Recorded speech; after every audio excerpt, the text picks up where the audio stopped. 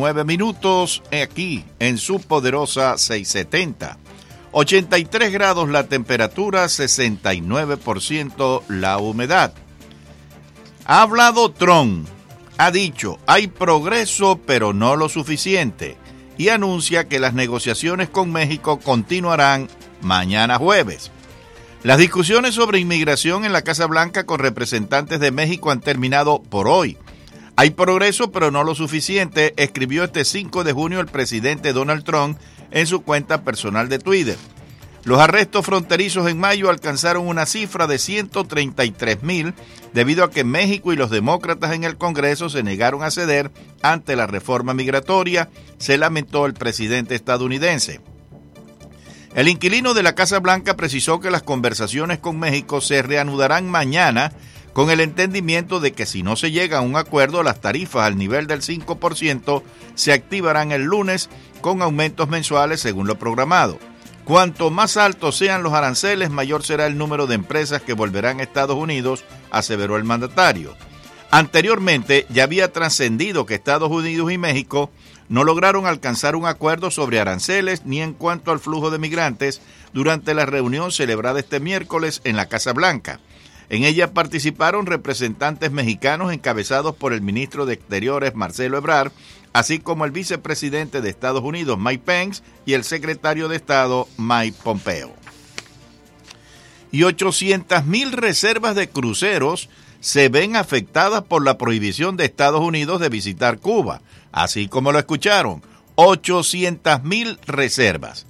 La empresa Royal Caribbean anunció que las rutas programadas para este miércoles y jueves no incluirán a la isla en su itinerario.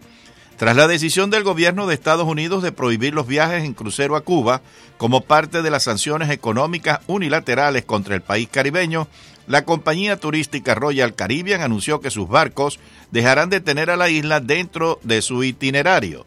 Tras hacerse eco de la noticia, la empresa emitió un comunicado en el que confirmó que sus cruceros ya no se detendrán en Cuba. Somos conscientes del anuncio y estamos analizando los detalles para comprender el impacto, advirtieron. Mientras tanto, estamos ajustando los itinerarios de nuestras salidas del 5 de junio y 6 de julio, indicó la firma. Aseguró que ya se comunicaron con sus clientes para dar a conocer la medida. De acuerdo a la Asociación Internacional de Líneas de Crucero, alrededor de 800,000 reservas se han visto afectadas por la decisión del gobierno de Donald Trump sin advertencia alguna, dijeron este miércoles, según la agencia EFE. Y 3 estadounidenses mueren en el mismo hotel de República Dominicana en menos de una semana. La estadounidense Miranda Shaw Werner murió de repente en un hotel de República Dominicana 5 días antes de que otra pareja de norteamericanos falleciera en el mismo centro vacacional. Esta mujer de 41 años llegó con su esposo Dan Werner al Hotel Gran Bahía Príncipe, La Romana, ubicado en la costa de ese país caribeño el pasado 25 de mayo. Poco después de registrarse se desplomó mientras tomaba una bebida del minibar en su habitación. Estaba sentada sonriendo alegremente y tomando fotos y al momento siguiente sintió un dolor agudo. Llamó a Dan y se desplomó, explicó un portavoz de la familia, quien aseguró que la víctima estaba completamente sana cuando sucedió. Edward Nathel Hall y Cynthia Anday, de 63 y 49 años, se alojaron en ese establecimiento el mismo día que la fallecida y ambos fueron hallados sin vida en su habitación 5 días después. Los cadáveres no presentaban indicios de violencia. Cuando los parientes de Shaw Werner conocieron la muerte de esa pareja, notificaron la similitud del caso al Departamento de Estado norteamericano y solicitaron que comenzara una investigación. Y confiscan en Europa $267 millones de un ex dictador africano. Las autoridades de las Islas del Canal se han incautado de $267 millones de una cuenta vinculada con el difunto dictador de Nigeria, el general Sani Abacha.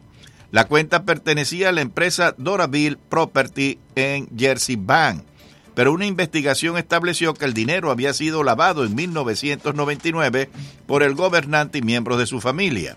El territorio dependiente de la corona británica en el Canal de la Mancha, pero no integrado en el Reino Unido, ni tampoco en la Unión Europea, retendrá la suma requisada en el Fondo de Confiscación Criminal hasta que las autoridades de Jersey, Estados Unidos y Nigeria se pongan de acuerdo sobre cómo repartirla. Eso informa el diario Metro. Las leyes locales permiten utilizar ese dinero en el futuro para abonar una variedad de proyectos. Según el medio, en el pasado, Jersey invirtió los fondos incautados en la construcción de una nueva comisaría y la modernización de una prisión. Y el precio del petróleo Brent cae por debajo de los $60 por primera vez en 4 meses. El precio del barril de petróleo de la marca Brent ha alcanzado este miércoles valores inferiores a los $60 por primera vez en 4 meses.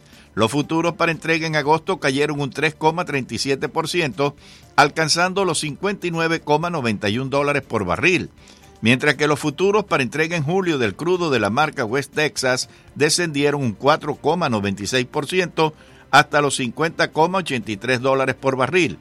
La caída se produce después que el Departamento de Energía de Estados Unidos publicara su informe semanal sobre las reservas petroleras del país. Según el reporte, las reservas estadounidenses se han incrementado en 6,77 millones de barriles y alcanzan un total de 483 millones de barriles. El pasado 23 de abril, los precios del petróleo de la marca Brent alcanzó su máximo nivel del año, ubicándose sobre los $75 por barril, después que Estados Unidos anunciara el fin de las exenciones que permitían a 8 países comprar crudo iraní. Y ahora, señores, nos vamos directamente a Nicaragua. Allá nos esperan con los titulares de las noticias más importantes del día. Quedan 13 días. 13 días para que el gobierno cumpla plazo máximo de liberación de todos los presos políticos en Nicaragua. 3 presos políticos intentan suicidarse, desesperados por torturas del régimen orteguista en cárcel La Modelo en Tipitapa, pero familiares manejan otra versión. Oposición nicaragüense gestiona ante Organización de Estados Americanos mayor presión a régimen orteguista por anuncio de no cumplir en su totalidad liberación de presos políticos. Gobierno de Daniel Ortega Saavedra, a inicio de esta semana, ha vendido idea de excarcelar a reos de conciencia y no liberarlos plenamente, según acuerdos en mesa de negociación. Incremento del 6% a tarifa eléctrica se debe a falta de pago de ciudadanía, según empresario César Zamora Hinojos. Además, afectará a todos los sectores, destaca.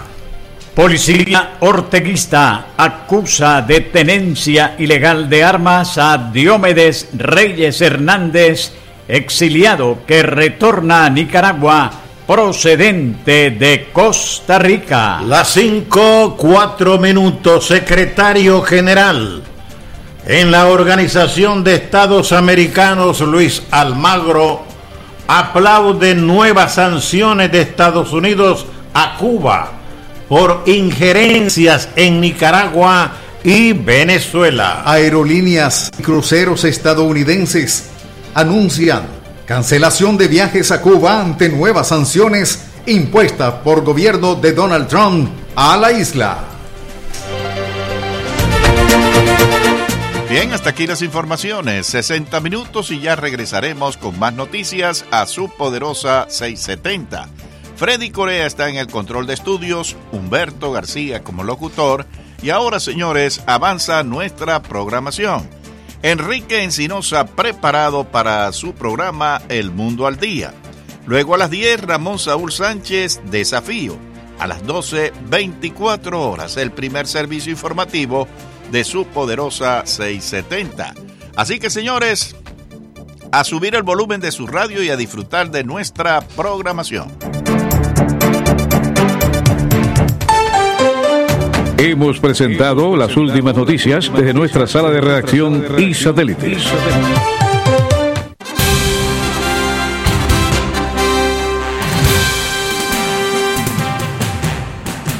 Cae la noche y llega a la poderosa 670 el periodista y más versátil de los historiadores de Cuba, Enrique Encinosa. Su valentía, tenacidad, así como la defensa de las ideas de libertad de los pueblos de América, hacen de él la diferencia en la radio de Miami. Ahora, ponga atención. Los invitados de Enrique ya están con nosotros y los temas a tratar esperamos que usted los debata junto a nuestra audiencia. Y ya con ustedes, su anfitrión, Enrique Encinosa.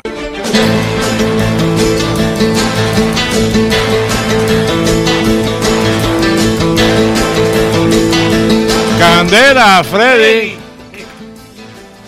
Candela, Freddy. Tengo aquí un admirador tuyo. Tengo aquí a Salvador Blanco. No, pero mira, pero si yo venía entrando, él estaba asomado en un pequeño balconcito que hay y me dijo, Candela, y que yo te respondí. Freddy. Mira, te lo juro, Freddy, que fue así mismo. Y además te manda muchos saludos Ariadna. ¿Cómo no? Una de las mujeres más lindas que ha tenido esta estación de radio. Oye, man, esa villareña es bombón. Un bombón, esa cabeza roja, coño. Y buena persona. Y muy buena persona. Muy buena amiga y tremenda compañera de trabajo. Ahora deja empezar el programa yo. ¡Candela, Freddy! Dale, sigue tú. Bueno, todos ustedes conocen a Salvador Blanco.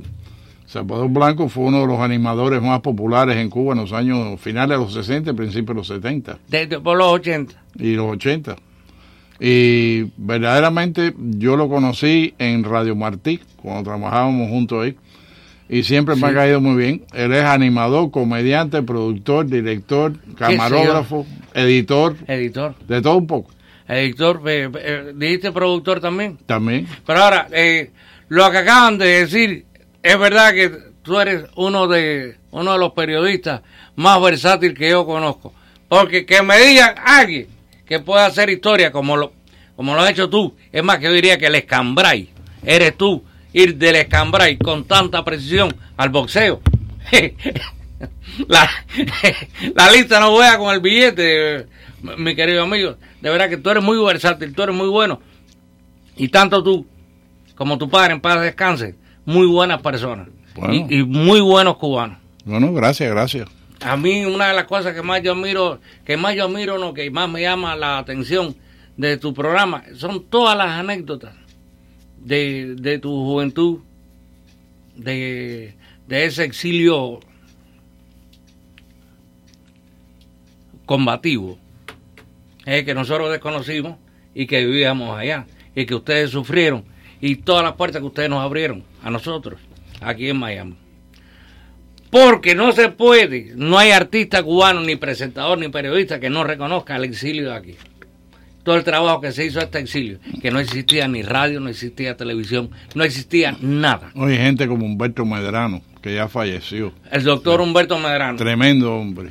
Y Penabás, otro que era tremenda persona. Mira lo que está sacando. En el caso de Medrano, fue el primero junto con Chicho Ruiz Lavín de llevar y presentar un documento en la ONU, en Naciones Unidas. Y déjame decirte, cuando el gran periodista estuvo trabajando aquí de taxista, manejando un taxi, y él se pagaba de su bolsillo, de sus ahorros, para ir a Europa a presentar eso. Fue el primero de verdad que levantó su voz por los presos políticos. Sí. Y era un individuo súper decente. Estamos hablando de Humberto Medrano. El gran periodista cubano. Y Humberto Medrano tiene una anécdota muy interesante. Hay dos anécdotas que me hacen reír mucho. Una que uno que se monta en el taxi de Medrano lo fue a robar. Un americano. Y él le empezó a decir, pero compadre, una persona como tú, y el tipo terminó no robándole, creo que pagándole la carrera, no sé. Se hicieron amigos. Medrano le dijo, mira, yo no tengo mucho dinero, pues yo te invito a almorzar. Si lo que tú tienes. Y se fueron a almorzar, el tipo guardó la pistola y se hicieron amigos. Ahora déjame decirte, yo tuve el honor de compartir tribuna con Humberto Medrano. Y yo era muy joven y me quedé muy impresionado porque había estado leyendo Medrano desde que yo tenía 11 años. Y después de eso estábamos comiendo y él me hizo el cuento. Dice, el padre era o venezolano o colombiano, no me acuerdo, y había sido oficial de artillería del ejército español. Y el padre estaba viviendo en Nueva York en los 1890. Y dice que un día de frío, él iba por la calle y se encontró un cubano que él conocía frente a Steak Hall en New York. Y el cubano le dijo, entra, que aquí viene a hablar el cubano que está llamando a la guerra. Y dime tú. Y entonces él se sentó y escuchó uno de los famosos discursos de Martí. Cuando se acabó, Medrano, padre, fue y le dijo a Martí, mi espada está a su disposición. Y en cuestión de semanas desembarcó en Cuba y llegó coronel del ejército Mambí. Y Medrano siempre me dijo que ese era el ejemplo de su padre y que su padre había quedado tan impresionado, nada más que de oír hablar a Martí, que decidió irse a la guerra con Cuba. Sí, pero en estos momentos tengo ciertas confusiones, pero señores, cuando estamos hablando de Humberto Medrano, estamos hablando de la primera voz que escuchó Cuba de Radio Martí. Ese fue uno de los grandes hombres del periodismo cubano. Del periodismo cubano. Y la otra anécdota, la otra anécdota te la hago después. Yo primero quisiera saludar, que no se me puede, y quisiera agradecer todo lo bueno que han sido conmigo, arrancando contigo,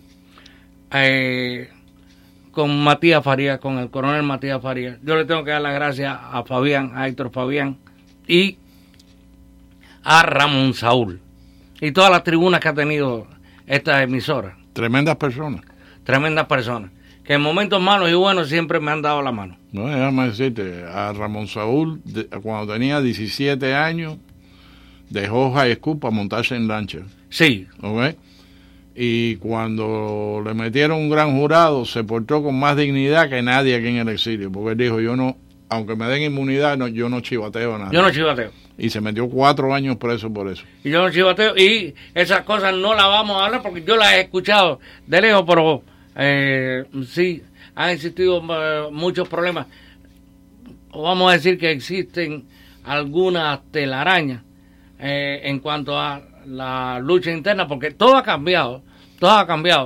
¿Por qué yo digo que todo ha cambiado? Porque ahora es un terrorista lo que antes era un freedom fighter. Sí. Un luchador por la libertad. Bueno, todo eso depende del lado que tú lo mires. Si tú vas a los museos... ¿El micrófono está bien parado frente al micrófono? Sí. Ah, sí, ok. Sí, está bien. Si tú vas a los museos militares de España, te dicen, esta montura fue del bandido, del jefe, del caudillo bandido Antonio Maceo. O sea, eso depende del punto de vista que tú lo mires. El terrorista de un lado es el héroe del otro. Desgraciadamente o afortunadamente. Bueno. Quiero empezar, antes de entrar en la historia tuya, que a mí me fascina, tu historia. Y a mí la tuya y la de tu papá, y tu familia, y todos los tuyos. Antes de entrar en esa, quiero que me digas, ¿qué tú crees ahora de la situación cubana, donde el junel está a 20 pesos la libra, la carne de puerco a 70 pesos la libra, donde han habido choques y confrontaciones que la oposición ha ganado, como el caso de los LGTB, como el caso de los boteros que se fueron a huelga y ganaron, como el caso de los músicos que protestaron y ganaron también?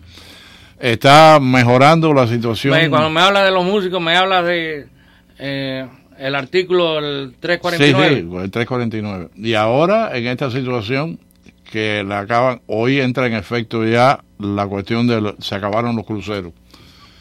Y se acabaron los cruceros. Estaba hablando con Humberto García antes de ir al aire. Dice Humberto que la proyección, porque los cruceros va al crucero esta semana y va al otro de esta semana, pero la proyección anual era de 800,000 visitantes. 800,000. Ok, que ahí tú estás hablando de cientos de millones de dólares que va a perder el régimen. ¿Cómo tú ves la situación actual cubana? Bueno, yo lo que analizar la situación actual cubana, aunque la trabajo diariamente y la expongo gracias a mi trabajo en radio y televisión Martí, que entre otras yo vengo hablando como Salvador Blanco y no como un representante de radio o televisión Martí, ¿no?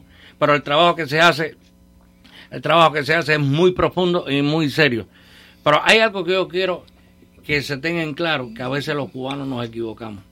muchas veces yo escucho en mi querido exilio, ¿viste lo que ha hecho el presidente Donald Trump? ¿Tú viste lo último que hizo Donald Trump? Oye, ¿oíste lo que dijo Donald Trump?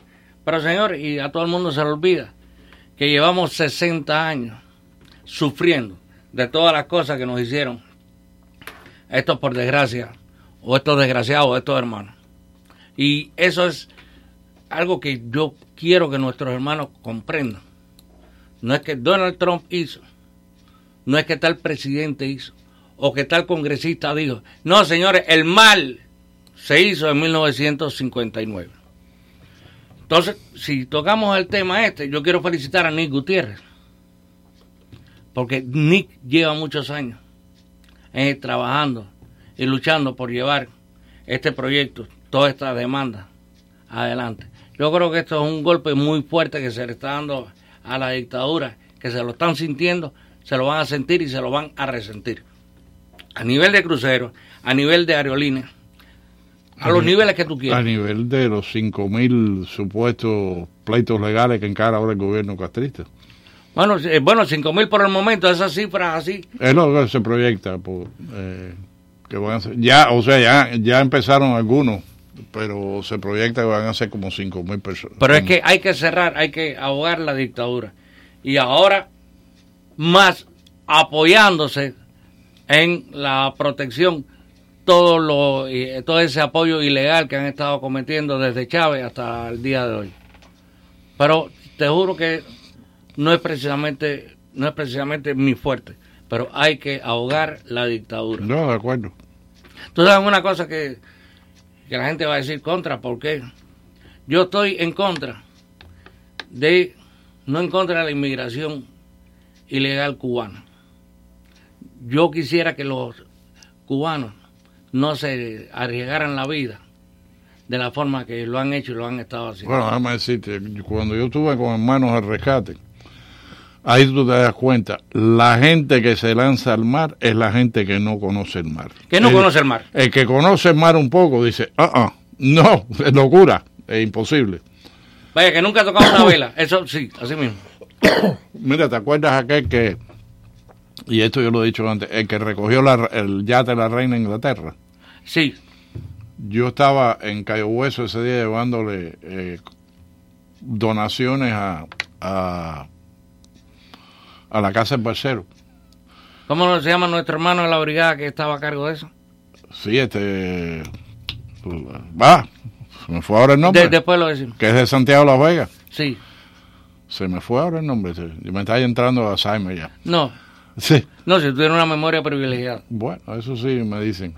Pero ese día yo estaba ahí y estaba el barcero que acababa de llegar y lo acababan de procesar. Y tenían la balsa. La reina de Inglaterra no estaba en la balsa, era el barco, el yate de la reina de Inglaterra que venía a Estados Unidos por alguna cuestión diplomática. Pero este hombre, la balsa eran trozos de styrofoam y trozos de llanta amarrados todos juntos, que parecía que en el medio había una bañadera. Sí. Y ahí iba sentado el tipo. Y él me dice, yo vivía ahí pegado al mar, dice, y salí a probarla para ver si flotaba de noche. Pero yo pensaba regresar. Pero cogió la corriente y se lo llevó. El hombre no llevaba camisa de mangas largas, no llevaba agua, no llevaba comida, no llevaba un sombrero para protegerse cuando saliera el sol. Se hubiera muerto en cuestión de horas, si no es porque a poco rato de salir, cuando cogió la corriente, se encontró con el yate de la reina de Inglaterra. Pero así mucha gente que simplemente no saben lo que es el mar y te dicen, no, hay que lanzarse. El que conoce el mar no se atreve a eso. Mira, yo tengo un vecino recién llegado que le digo selvático, ¿no? Y él me dijo, él tiene puesto un grillete. Él vino él atravesó toda la selva. Lo primero que él me dijo es mejor tener un grillete en Hialeah que un reloj en La Habana. Sí. Eso fue lo que él me dijo. Pero, por otra parte, nosotros hemos tenido dos opciones. Una, el mar, que se sabe los que llegaron. Y la otra, atravesar la selva, señores, atravesar... Que se está muriendo ya.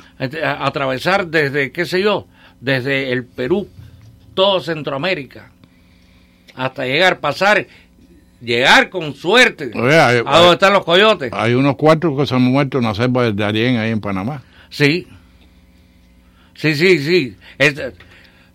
Mira, este muchacho me ha dicho que, por ejemplo, de 40 que salen, llegan 20. Y los demás se los come la selva. Hemos tenido muy pocas opciones. Y me duele lo difícil que se ha hecho el asilo político, pedir el asilo político, pero porque el asilo político en general se ha choteado, porque ahora cualquiera viene y te dice, no, las malas salvatruchas, no, que estoy pasando hambre, no, que tengo problemas económicos. El asilo político debe ser para personas que están siendo perseguidos políticos. Exactamente. Ser un perseguido político y pedir asilo político es un compromiso muy grande, muy fuerte, porque hay una ley universal que te da el derecho como asilado político siempre y cuando tú corras riesgo de prisión o de tu vida en el país que vives. Eso es así, creo que eso no así es como debe ser. Y así es como debe ser. Ven acá, tú eres muy, muy, muy conocido entre todas esas generaciones que te disfrutaron a ti como animador ahí. Tú eras la especie de Dick Clark cubano. Así salí cuando llegué aquí y en Francia me compararon con Dick Clark. Y bueno, hay cierta equivocación. ¿Y tú sabías quién era Dick Clark? Lo averigüé después. Lo averiguaste pues. Lo averigüé después y de verdad fue un honor muy grande, un orgullo muy grande. La confusión es con el Dick. Está bien. Es la traducción, ¿no? La traducción del Dick es... Sí. Yo el Dick. Es la que no me gusta mucho. Oye, mi amigo... Humberto. Está Cobo ahí. El brigadista se llama Cobo. Humberto Cobo. No, Humberto Cobo no. El brigadista, Pedro... Cobo. Dios mío, Cobo. Que me acuerdo que me llama un día de las madres. Que yo tenía un programa en otra emisora, me llama un día de las madres y digo, por cierto, que quería felicitarte. Y dice, ¿por qué? Porque tú has sido una madre para todos esos balseros. Dice, mal ahora te llamé. Cobo, que lo adoro. Arturito Cobo. Arturo Cobo. Arturo Cobo.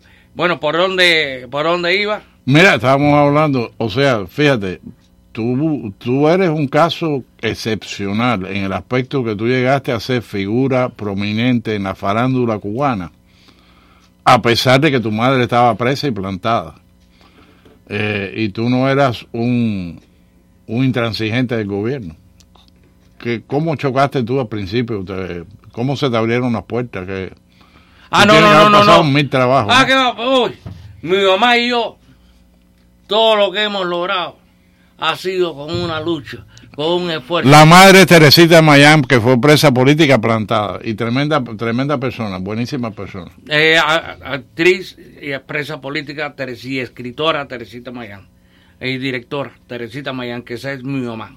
Y además que tiene una memoria. Mi mamá es la que recuerda muchas veces, sobre todo en programas que yo he estado de radio, la que recuerda favores que hemos hecho. Cuántas personas han salido de Cuba gracias a la gestión de mi mamá, sobre todo, y mía, con derechos humanos, con Amnistía Internacional, con el gobierno de Francia. Y después, ay, tú sacaste a fulano, ustedes hicieron esto gracias a la memoria de mi mamá, que debe estar brincando ahí en el sofá de ella, ya por salir aquí en el teléfono. Sí, cuando diga voy a abrir la línea, va a estar el nombre de ella enseguida ahí. Sí, cuando tú digas eso va a ser así. Pero, mira, uno aprende lo que es el comunismo de verdad. O en el caso mío me di cuenta de lo que era el comunismo cuando ya yo comienzo a ser figura de la televisión. Porque ahí es que yo me doy cuenta la obra de los animales, que todos no somos iguales. Fiesta en la granja, ¿cómo se llama el libro? Orwell, es de Orwell, el libro de Orwell, sí. Animal Farm. Es la finca de los animales. Ahí me di cuenta que todos los animales no éramos iguales. ahí me di cuenta cómo los hijos de los dirigentes y los dirigentes vivían completamente diferentes. Pero también mi generación es una generación distinta. Mi generación, por lo menos en el Vedado, es una generación que logramos sobrevivir con el riesgo del contrabando, de las ventas y el contrabando, lo que aquí podría ser en Estados Unidos un negocio normal. Nosotros vendíamos lo que nos cayera en las manos. ¿El mercado negro? El mercado negro. Por eso, yo, con el mercado negro, mi mamá me va a dar unos regaños con esto, que eso va a ser mal. Pero nosotros en el mercado negro, nosotros vivíamos. Teníamos una puerta en la cárcel, porque acuérdate, ahora todo el mundo puede tener dólar en Cuba. Antes te cogían en Cuba con $1 y tú ibas 4 años preso. Y te cocinaban, sí. Y bueno, y así, y yo he tenido siempre un pequeño problema, porque yo veo a las personas como personas, no como ídolos. Yo adoro a Dios y puedo venerar, o casi nunca venero las figuras, porque las figuras se veneran, se adora a Dios. Pero si yo me encuentro con Fidel, con el que me encuentre, yo me encuentro con un ser humano que tiene un cargo, que tiene una cosa, y así me he buscado muchos problemas. Estoy hablando del pasado. Recuerdo que un día digo, y se lo digo a nuestro querido Salvador Blanco. Sí, que falleció recientemente. Y muchas gracias a todos aquellos que se preocuparon y que se confundieron y se preocuparon por mí.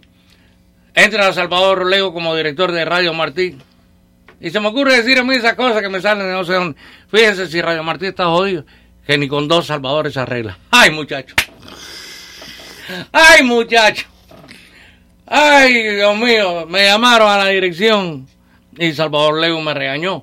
Me dijo, sácame de tu boca. ¿Tú te acuerdas que le hablaban así? Sácame de tu boca. No me menciones más. Y yo, más nunca lo voy a mencionar, más nunca lo voy a... Pero el humor mío es sano. De fondo, yo no es ofensivo. Y sí, yo tuve... Bueno, yo cuando me viene un chiste, me cuesta trabajo filtrarlo, o decir, no lo voy a decir, me cuesta trabajo de verdad. Yo por lo general lo digo y después que alguien se ponga bravo si quiere. Pero es verdad, porque yo no sé, eso es un reflejo. Las cosas que tú dices, pues, y aparte que tú comienzas tu programa así, no, pero eso, Candela, Freddy, son cosas que quedan. Pero a lo mejor ese primer Candela Freddy salió solo. Sí, pero mira, hablando de Candela Freddy, ya el nicaragüense está ahí, me está encendiendo la luz roja como si esto fuera un prostíbulo, sí, porque él quiere pasar a los anuncios. Bueno, pues dale que nos vamos. Bueno, vamos, Freddy, llévame a los anuncios. Regresamos con Salvador Blanco. Bien cachimba.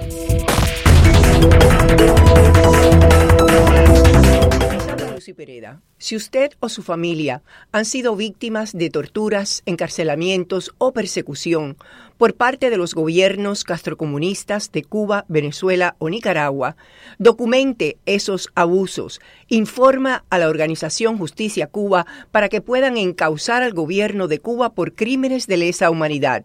Dirígete a justiciacuba.com o llama al 305-220-2713. Si fuiste preso político o presa política, no guardes ese crimen en tu memoria.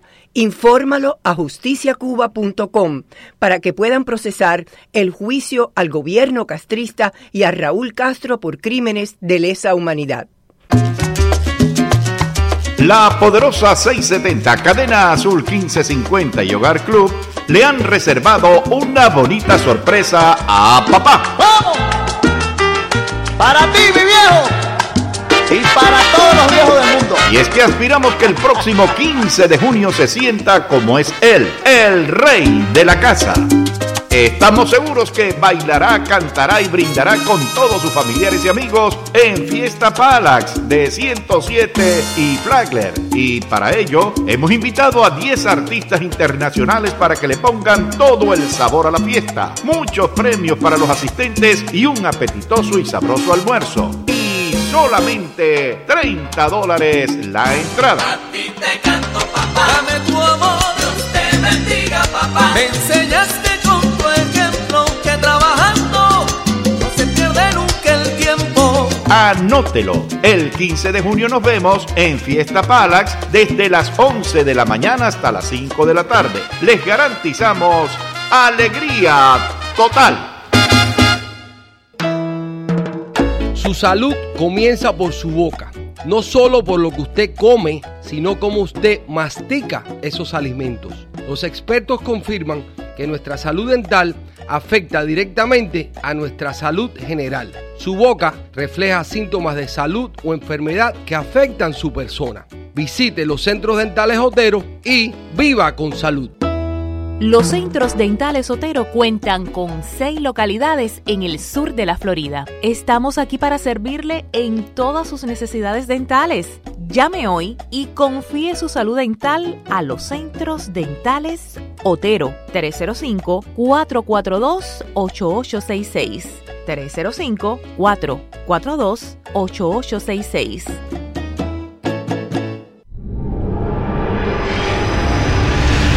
¿Qué tal, amigas, amigos de la Poderosa 670 y Cadena Azul 1550? Les habla Eduardo Alemán. Quiero recordarles que de lunes a viernes estamos trabajando en Actualidad Mundial. Desde las 5 y hasta las 8 de la mañana tenemos una cita, ustedes y nosotros, para amanecer bien informados. Los esperamos, los esperamos, los esperamos, los esperamos. This is WWFE, 670 AM, Miami.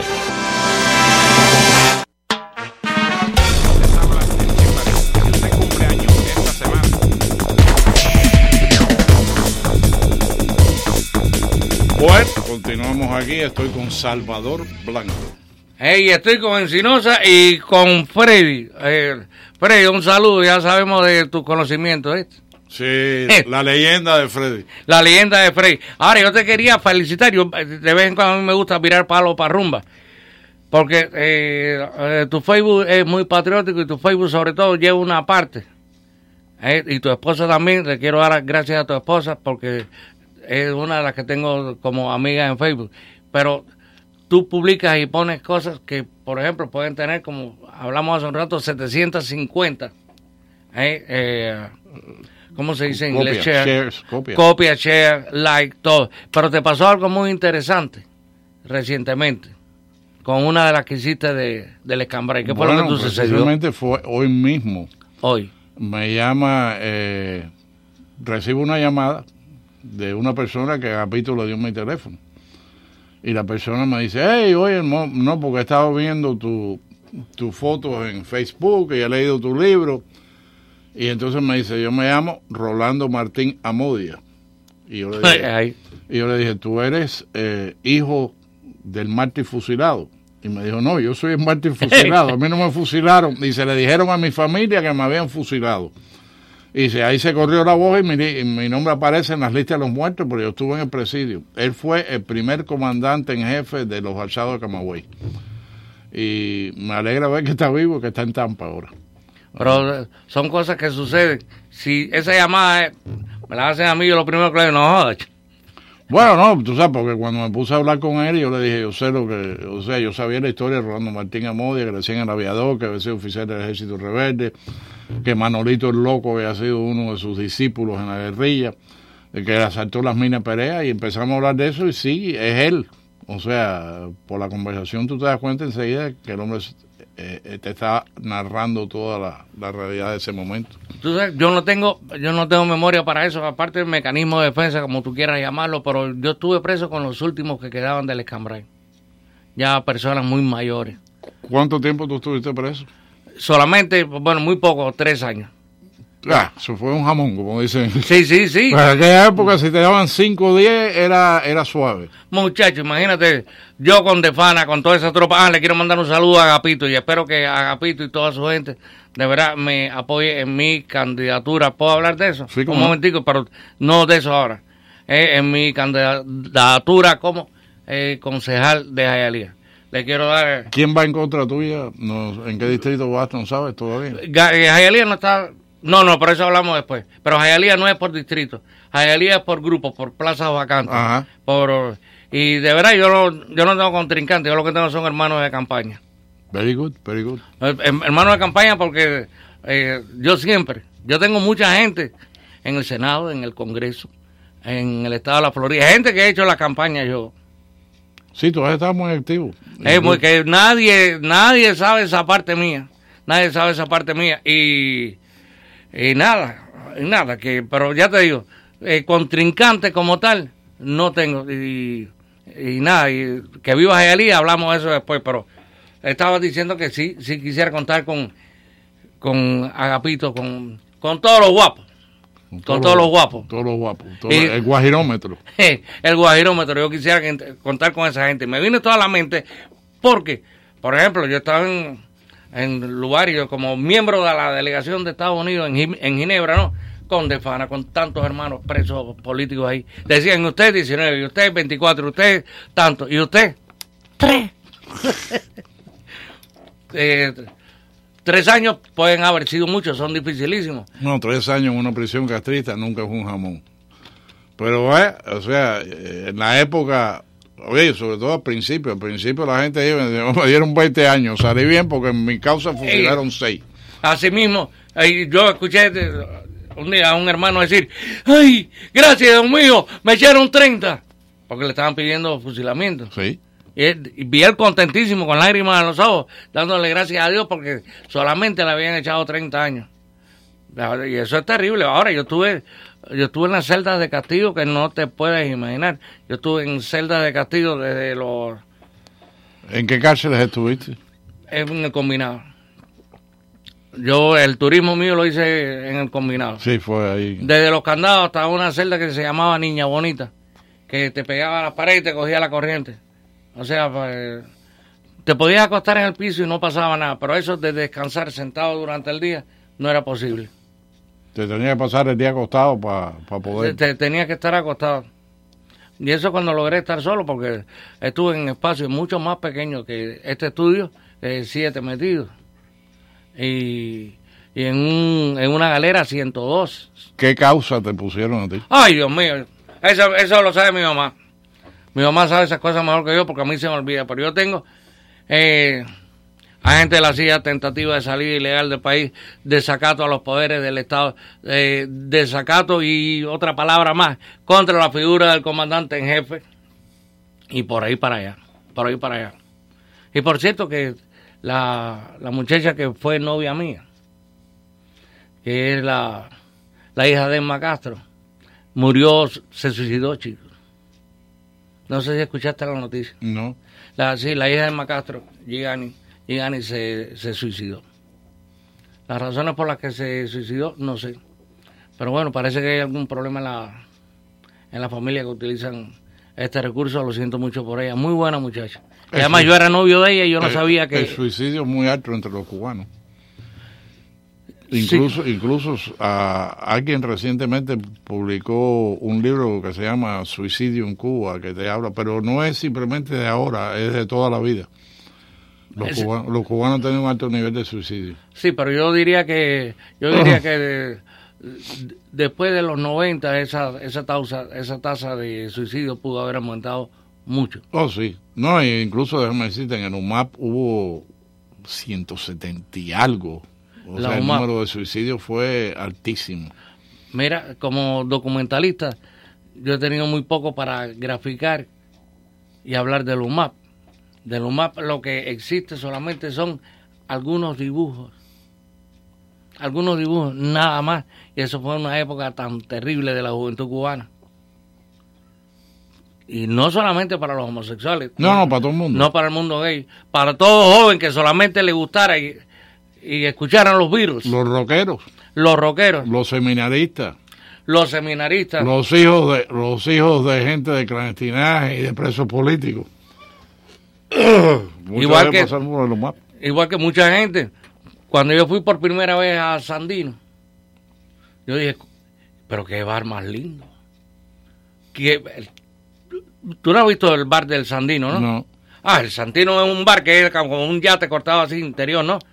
Como un yate, la barra es como un yate, como un barco así, con todas las bebidas que no te puedes imaginar en este mundo. Y nadie sabe que esos edificios que están del lado allá son o eran un campo de concentración. No, sigue siendo.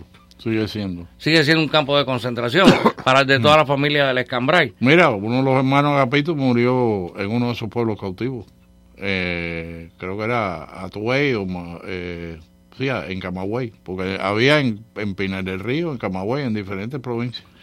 Agapito sabe que yo lo conozco y que yo lo quiero. Yo no sé, pero ahorita llama seguro. Ajá, porque hay muchos. Y quiero mandar otro saludo más, porque son gente que te escuchan a ti y que son muy buenos amigos. Catungo. Ah, muchacho, el Catungo Ramírez, el de los noticieros especiales. El de los noticieros especiales. Y sabéis, cubanos, que se tener que romper el pip. Y el otro, mi querido Aldo Rosado. Ah, ese es otro combatiente que tiene un blog muy popular. Pero te está despegando mucho del micrófono. No te preocupes. Como que tiene un blog, Nuevo Acción. Sí, era muy leído. Nuevo Acción, super leído. Tiene más o menos, o tenía alrededor de 8,000 entradas diarias. Y otro que no puedo dejar de mencionar, Armando Valladares. El gran preso político. El gran preso político y el que pone a Cuba. Es Valladares el que pone a Cuba en el mapa. Porque cuando nosotros llegamos a Francia, la gente me empieza a preguntar, ¿y usted de dónde es? De Cuba. Y la gente me decía, perdón. A todo el mundo, Cuba, porque es la pronunciación. Pero tú sabes lo que quiere decir Cuba, o sea, Cuba, en francés. No. Culo bajo. Sí. Así mismo, perdón que lo diga así, pero es que es una... ¡Ay! Y Jorge Rodríguez nos está escuchando. Sí. Sí, mi saludo, Jorge. Mi saludo, y no voy a decir lo que tú me dijiste que dijera en el aire. Y entonces yo empecé a cambiar. Entonces, ¿de dónde usted? Yo decía de La Habana, Le Cigar, Le Cha-Cha-Cha, La Salsa, y así fue que empezaron a identificar a Cuba. Pero el que de verdad pone la problemática, estuvimos hablando de Medrano, pero el que de verdad ya internacionalmente pone la problemática de Cuba en el mapa se llama Armando Valladares, el excelentísimo embajador. Lo que lo ayudó mucho es que el presidente Bush en aquel entonces dijo que él estaba leyendo ese libro. Y eso lo subió a las ventas a nivel estadounidense enorme. Se convirtió verdaderamente en el primer bestseller de verdad anticastrista. Pues, ahora sígueme preguntando. Bueno, tu momento más difícil en la farándula cubana, con la burocracia castrista. Mi momento más difícil es que a partir de que yo comienzo a hacer críticas sociales y críticas a los servicios, me pusieron un oficial de la seguridad delante en los ensayos. Y lo que yo decía en los ensayos es lo que tenía que decir al aire. A mí me prohibieron la interpretación. Y uno de los momentos más difíciles que puedo recordar así es el día antes de caer preso, que me hicieron ir corriendo a un acto, a una presentación con artistas, y no voy a decir los nombres de los artistas, en el Teatro Carlos Marx.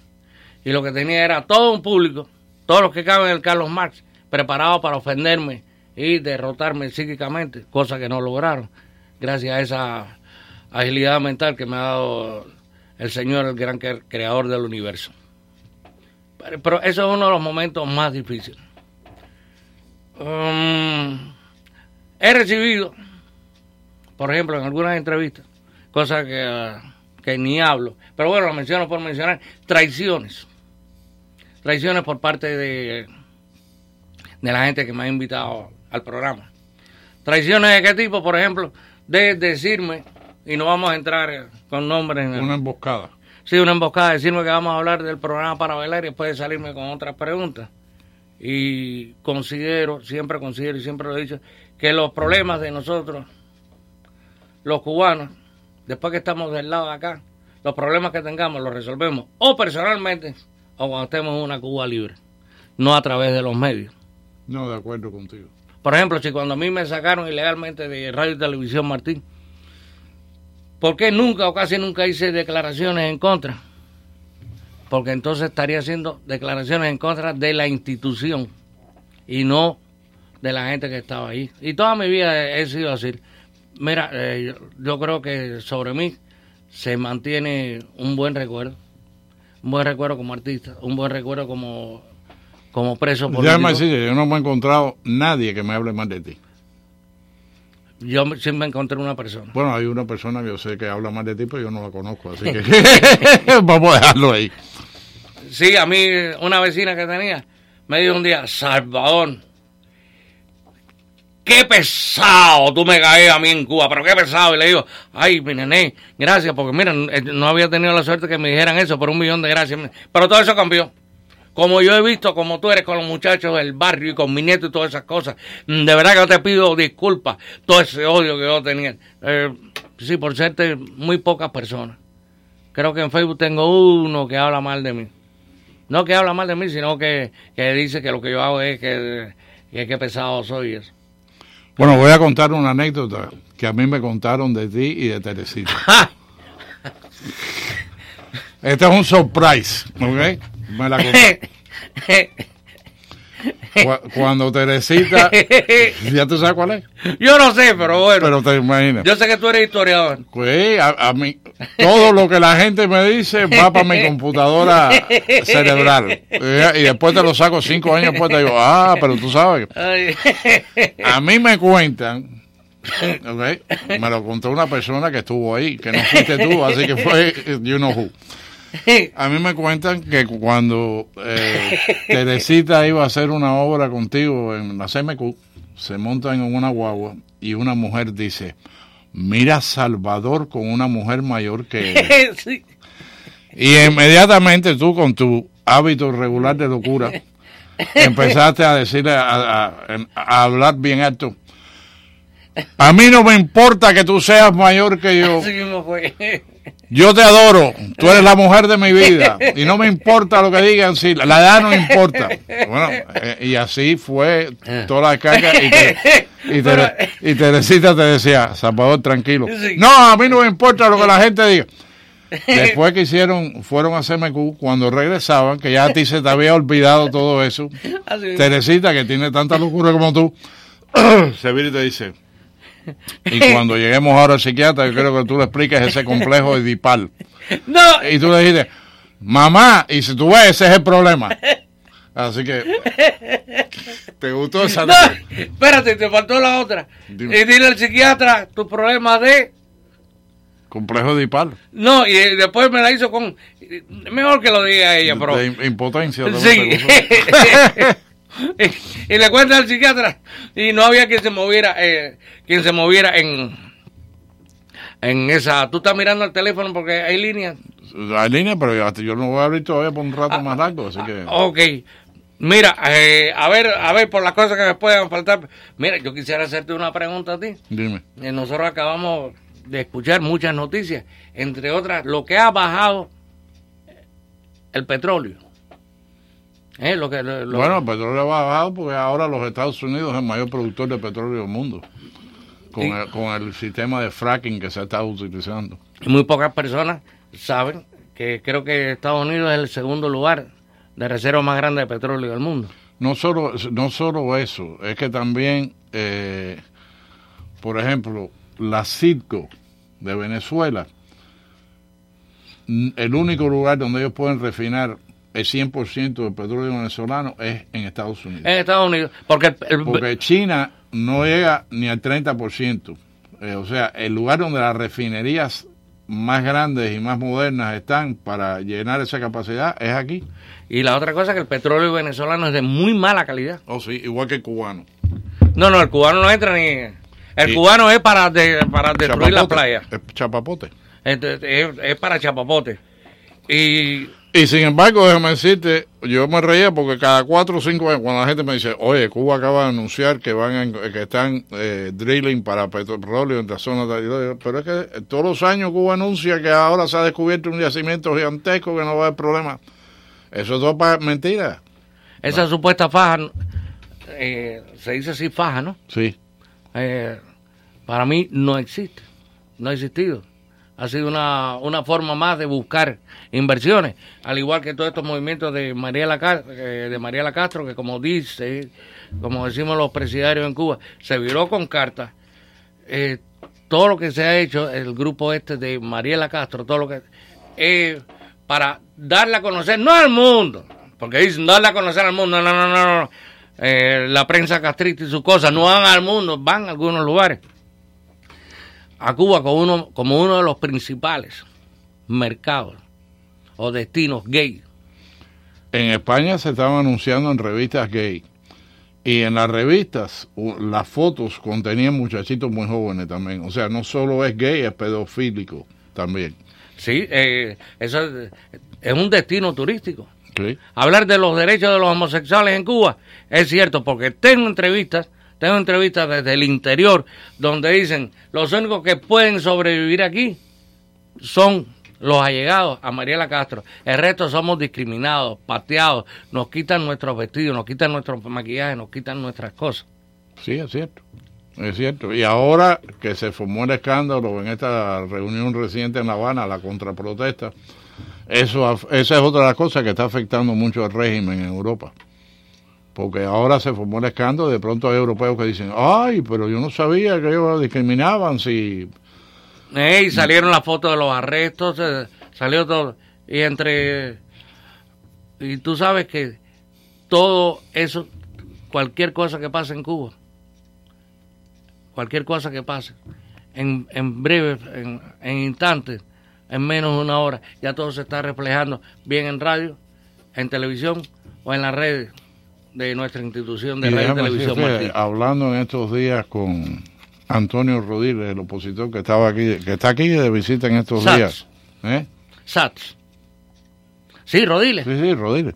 Hablando con él en estos días y él estaba diciendo al nivel que ahora está llegando la situación en la isla, que es muy problemático en relación, o sea, el periodo especial de paz la gente lo aguantó como un palo, pero del periodo especial para acá, que hay mucho más teléfonos, que hay muchas más redes de comunicación, que hay mucha más gente con acceso clandestino legal al internet en Cuba, la gente no está dispuesta a aguantar ese palo que aguantaron en los años 90. Mira, si los hermanos que van de visita allá, que van con dólares, dice que aquello está imposible, te puedes imaginar la vida de los que no tienen acceso a los dólares, que no tienen un familiar. Bueno, pues déjame decirte, ahí una de las cifras, bueno, eso debe haber cambiado en algo, pero hace como 3 o 4 años, Salazar Carrillo, el economista, me dijo que en realidad la gente que reciben directamente remesas en Cuba son alrededor de 700,000. Que el resto de la gente lo que recibe es entonces que esos 700,000, cuando empiezan a circular dinero, algunos de ellos se salpican, pero que hay millones de personas en Cuba que no tienen acceso a familiares en el exilio y a remesas. ¿Y qué tú me dices de las personas mayores?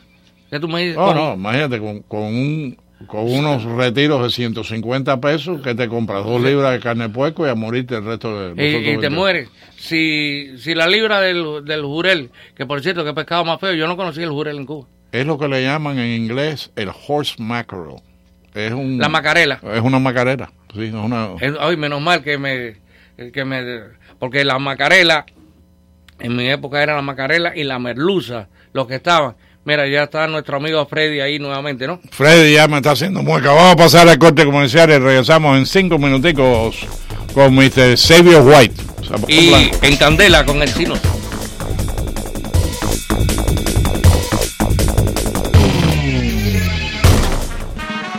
Les habla el Chef Marín. Si usted cumple año esta semana, llame al 305-541-3300 para que se inscriba. Se lo celebramos en el restaurante Casa Marín en Palaveno 42, completamente gratis. Para usted y un acompañante. Picamos un key y tenemos música en vivo. Todos los viernes, Casa Marín, Palaveno 42. Lo esperamos. Cóbrate conmigo todos los deseos que le debes a tu cuerpo. Cóbrate conmigo. Mi vieja discoteca. A las 6 es la cita. Escúchela ahora en sus 2 versiones. Las clásicas del programa.